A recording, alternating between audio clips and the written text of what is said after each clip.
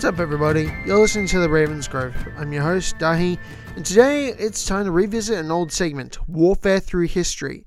More specifically, today we're going to be talking about the tools, techniques, and practices of one of military history's most iconic and legendary hybrid cavalry units, the Musketeers of pre-revolutionary France. Now, before we begin, this episode of The Ravens Grove features the following trigger warnings: blood and gore mentions, death mentions, battle/war mentions, sword mentions, and gun mentions. So if any of those are in any way an issue for you, please give this episode a miss. Right, so for those of you who have never heard of the Musketeers before, here's the quick notes version. The Musketeers were an elite unit of soldiers in the French military prior to the French Revolution. Now for the longer version. The Musketeers of the Guard, in French Musketeers de la Garde, or King's Musketeers, Musketeers de Roi, had the former name of Musketeers of the Military Household of the King of France. In French, that is Musketeers de la Maison Militaire du Roi de France. Now, they were an elite fighting company of the military branch of the Maison du Roi, the French household of the French monarchy, the royal household. They were founded in 1622 when Louis XIII furnished a company of light cavalry, the carabine, created by Louis's father, Henry IV, with muskets. The Musketeers fought battles both on foot and on horseback. They formed the Royal Guard for the king while he was outside the royal residence. Within the royal residence, the King's Guard with the more elite forces, the Garde du Corps and the Garde de Suisse. And the Musketeers of the Guard wore an early type of military uniform with a tabard, known as soubreveste, indicating that they, quote, belonged, end quote, to the king, and an embroidered white cross denoting the fact that they were formed during the Huguenot rebellion since with support of the Catholic cause. Now, before we go any further, I'm going to talk about a little bit about the definition of the term hybrid cavalry. You see, traditionally, a cavalry unit in military terminology refers to a unit of specialized soldiers who fight on horseback. Now, this isn't seen much nowadays due to the invent of the internal combustion engine and due to the mechanization of warfare and weaponry, both of which happened during the First World War, by the way. But prior to World War I, cavalry units were some of the most specialized and deadly units on the battlefield. See, as anyone who's familiar with them will tell you, horses are capable of tremendous speed and power, and a soldier on horseback is capable of much more powerful and effective attacks than one on foot. In addition, there's the intimidation factor, by which I mean that an armed opponent on foot is nowhere near as intimidating as the same opponent on a beast that is charging towards you faster than you can run and, when mounted on horseback, is a combined height roughly double yours. Now, this use of being mounted on horseback as an intimidation tactic is actually still used in the modern day, with horseback police officers being a common unit in many of the world's police forces. In fact, for many centuries, the only military units that could effectively neutralize cavalry units in combat were either pikemen, soldiers armed with long spears specifically designed to take out horses, artillery pieces such as cannons or mortar pieces, or other cavalry units. Now, most modern cavalry units, they do still exist as a military unit, but they belong to armored units such as like tanks or helicopter units. For instance, the US 1st Mounted Cavalry was famous for serving with distinction in most modern US conflicts from World War II all the way through the modern day, but they mainly use helicopters or armored vehicles these days. So cavalry units do still exist, just that the unit they ride around on has changed. Now that we've established what cavalry units are and how effective they were, let's talk about hybrid cavalry. Now, this is a term that I personally use. It's not an official term, but it's one that I think works very well. You see, a regular cavalry unit would do their fighting nearly always from horseback. Now, that's not saying that they were not effective on foot, mind. Most of these cavalry units were lethal on foot and on horseback, but for a dedicated cavalry unit, most of their combat training and tactics were based around being on horseback. However, the definition of a hybrid cavalry unit is a military unit that fights both on horseback or on foot with equal skill. Now, remember how I said that modern-day cavalry units still do exist, they're just in armored vehicles? Well, the equivalent, in my opinion, in the modern-day militaries would be special forces units like the Navy SEALs or the SAS, or pretty much any modern military special forces unit, in the sense that they're capable of fighting on all terrains, such as, well, to use the Navy SEALs as examples, sea, air, and land. That's literally where the SEALs in their name comes from. And they're not just restricted to one type of combat on one domain, such as dedicated armed forces such as the Navy or the Air Force. Now, typically, hybrid cavalry units would be armed with both a melee weapon and at least one ranged weapon, and they were trained in both types of combat to an extreme degree of proficiency. And the reason I'm making such a big deal out of this is that because the Musketeers acted as a form of hybrid cavalry unit in the French military prior to their being disbanded by Louis XVI in 1776. Their primary weapons were the musket and the sword, but also sometimes cavalry pistols. As a type of sword, well, now this is something that nearly every single version of the story of the Three Musketeers gets badly wrong. Now, I'm going to talk more about the story of the Three Musketeers later, but let's just say that in the stories, the primary weapons for most of the Musketeers, with the exception of Porthos, is a rapier. Porthos uses a schiavona, which is a type of Italian broadsword, and that's because in the books and in most versions of the story, he's physically larger than the other Musketeers. However, according to the website swordencyclopedia.com, which is a great website, I'd highly recommend looking it up, the main melee weapon of the Musketeer is not the rapier, it is a side sword. Now, a side sword was commonly used in the late Middle Ages and the Renaissance. It was known in Italian as the espada de lado, or in Spanish as the espada ropera. And the side sword was the bridging sword design between the rapier and the arming sword of the Middle Ages. Typically, side swords had a straight, pointed, double-edged blade between 70 and 85 centimeters, roughly 27.5 to 33 inches in length, and this length made it ideal for both close range and long-range melee fighting. The blade is typically made of steel and can be used for both thrusting and for slashing strikes. Now, this is directly contrasting to the rapier, which is designed primarily as a thrusting weapon that could cut only as a last resort.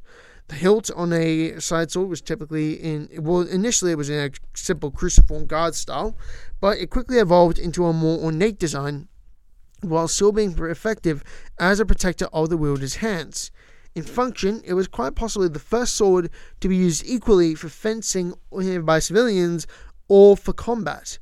Now, the conquistador Hernán Cortés actually used an espada ropera in his conquest of the Aztec Empire in 1519, and they were, for the majority of the unit's existence, the primary melee weapon of the musketeer.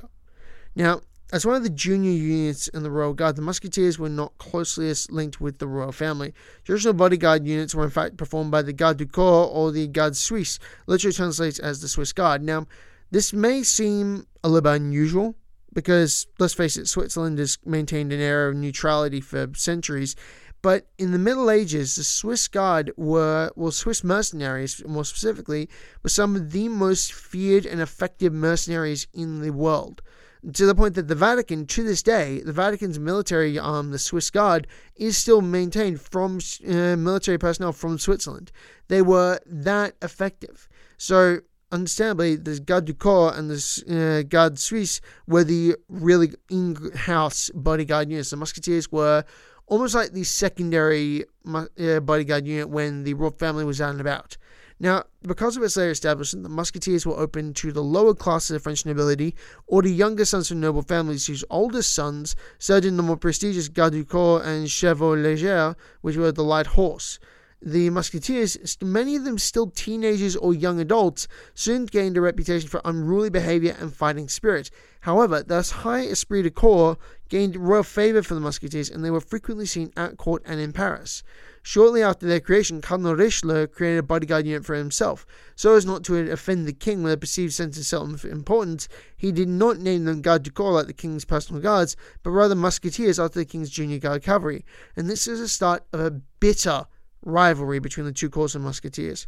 After the cardinal's death in 1642, the company passed to his successor, Cardinal Mazarin. And Mazarin's death in 1661, the Cardinal's Musketeers passed to Louis XIV, to the disgust of both the King's Musketeers and the Cardinal's Musketeers. The Musketeers were subsequently reorganized as a guard cavalry regiment of two companies. The King's Musketeers became the first company, popularly known as the Grey Musketeers, Musketeers Gris, while the Cardinal's Musketeers became the second company, known as Black Musketeers, Musketeers Noirs. for riding grey and black horses, respectively. From their establishment, the Musketeers wore blue cloak-like cassocks lined with red and edged with silver embroidery. From 1688, the cassocks were replaced with smaller soubreveste or sleeveless coats in the same colours. In the early decades of the Corps, the Musketeers actually wore civilian dress under their cassocks according to personal taste and means, but in 1677, a scarlet uniform was adopted.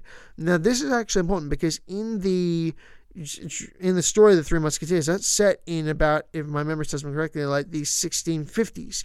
So, if you watch that, yeah, they're wearing the traditional blue outer garment, but they are in the period where they have a great deal of personal taste and choice in what they wear otherwise. They're essentially wearing civilian clothing under a military uniform.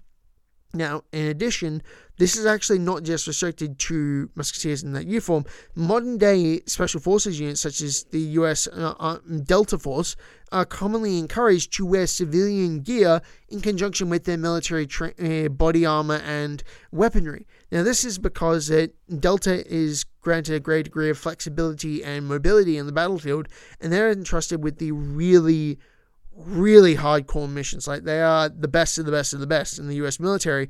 As a result, one way you can instantly tell a Delta Force operative on the battlefield is that they've got big beards and that they've got essentially civilian dress with military gear over the top. Modern other military units, like say Navy SEALs or something of that era, they do not do that. They wear military style fatigues. Now, I could be wrong on that, and if there's any serving members of the military, please correct me on this. I'm just a civilian, but yeah, if you do actually serve or have served and you're listening to this podcast, you have my utmost respect. Now, in terms of the recruitment, entry into the Musketeers was much sought after by the sons of the aristocracy who did not possess the quarterings of nobility required by the Garde du Corps and the Chevaux Légers. These two senior guard units were closed to all but the highest ranking and most wealthy noble families. Now, according for lesser gentry or ambitious commoners, service into the Musketeers was the only way to join a mounted unit of the royal household and perhaps to catch the king's eye. However, enlistment did require both letters of recommendation and evidence that a recruit had the family means to support the cost of service. This included the provision of horses, swords, clothing, a servant, and equipment. Only the musket, the soubreveste, and the cassock were actually provided by the monarch. Now, that's a big thing because most forms of military in the modern day will supply all the equipment and weaponry, whereas in this case, the monarch was only supplying the ranged weapon and the true outer garments.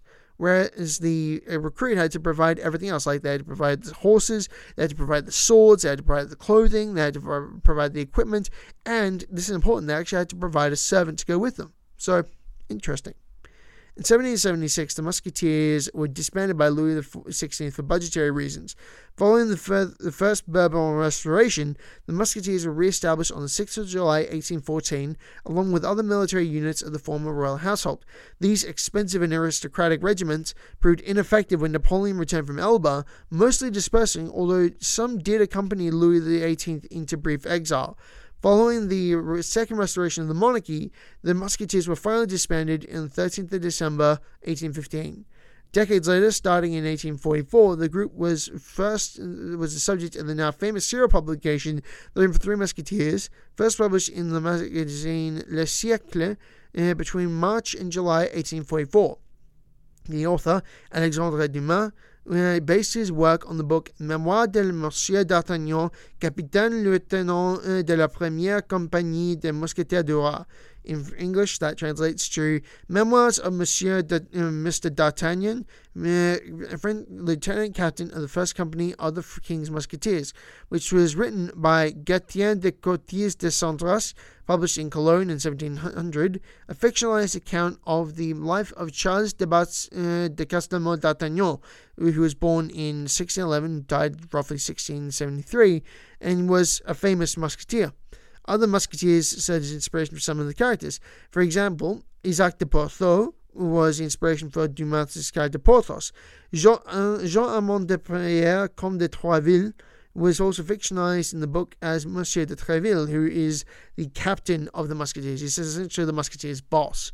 The Three Musketeers have since become legend, and if you haven't seen any TV shows or films or even read the book about them, well, I'd strongly recommend looking them up. To be honest, it's some of the best fiction to be set in that time period, and you could definitely do worse.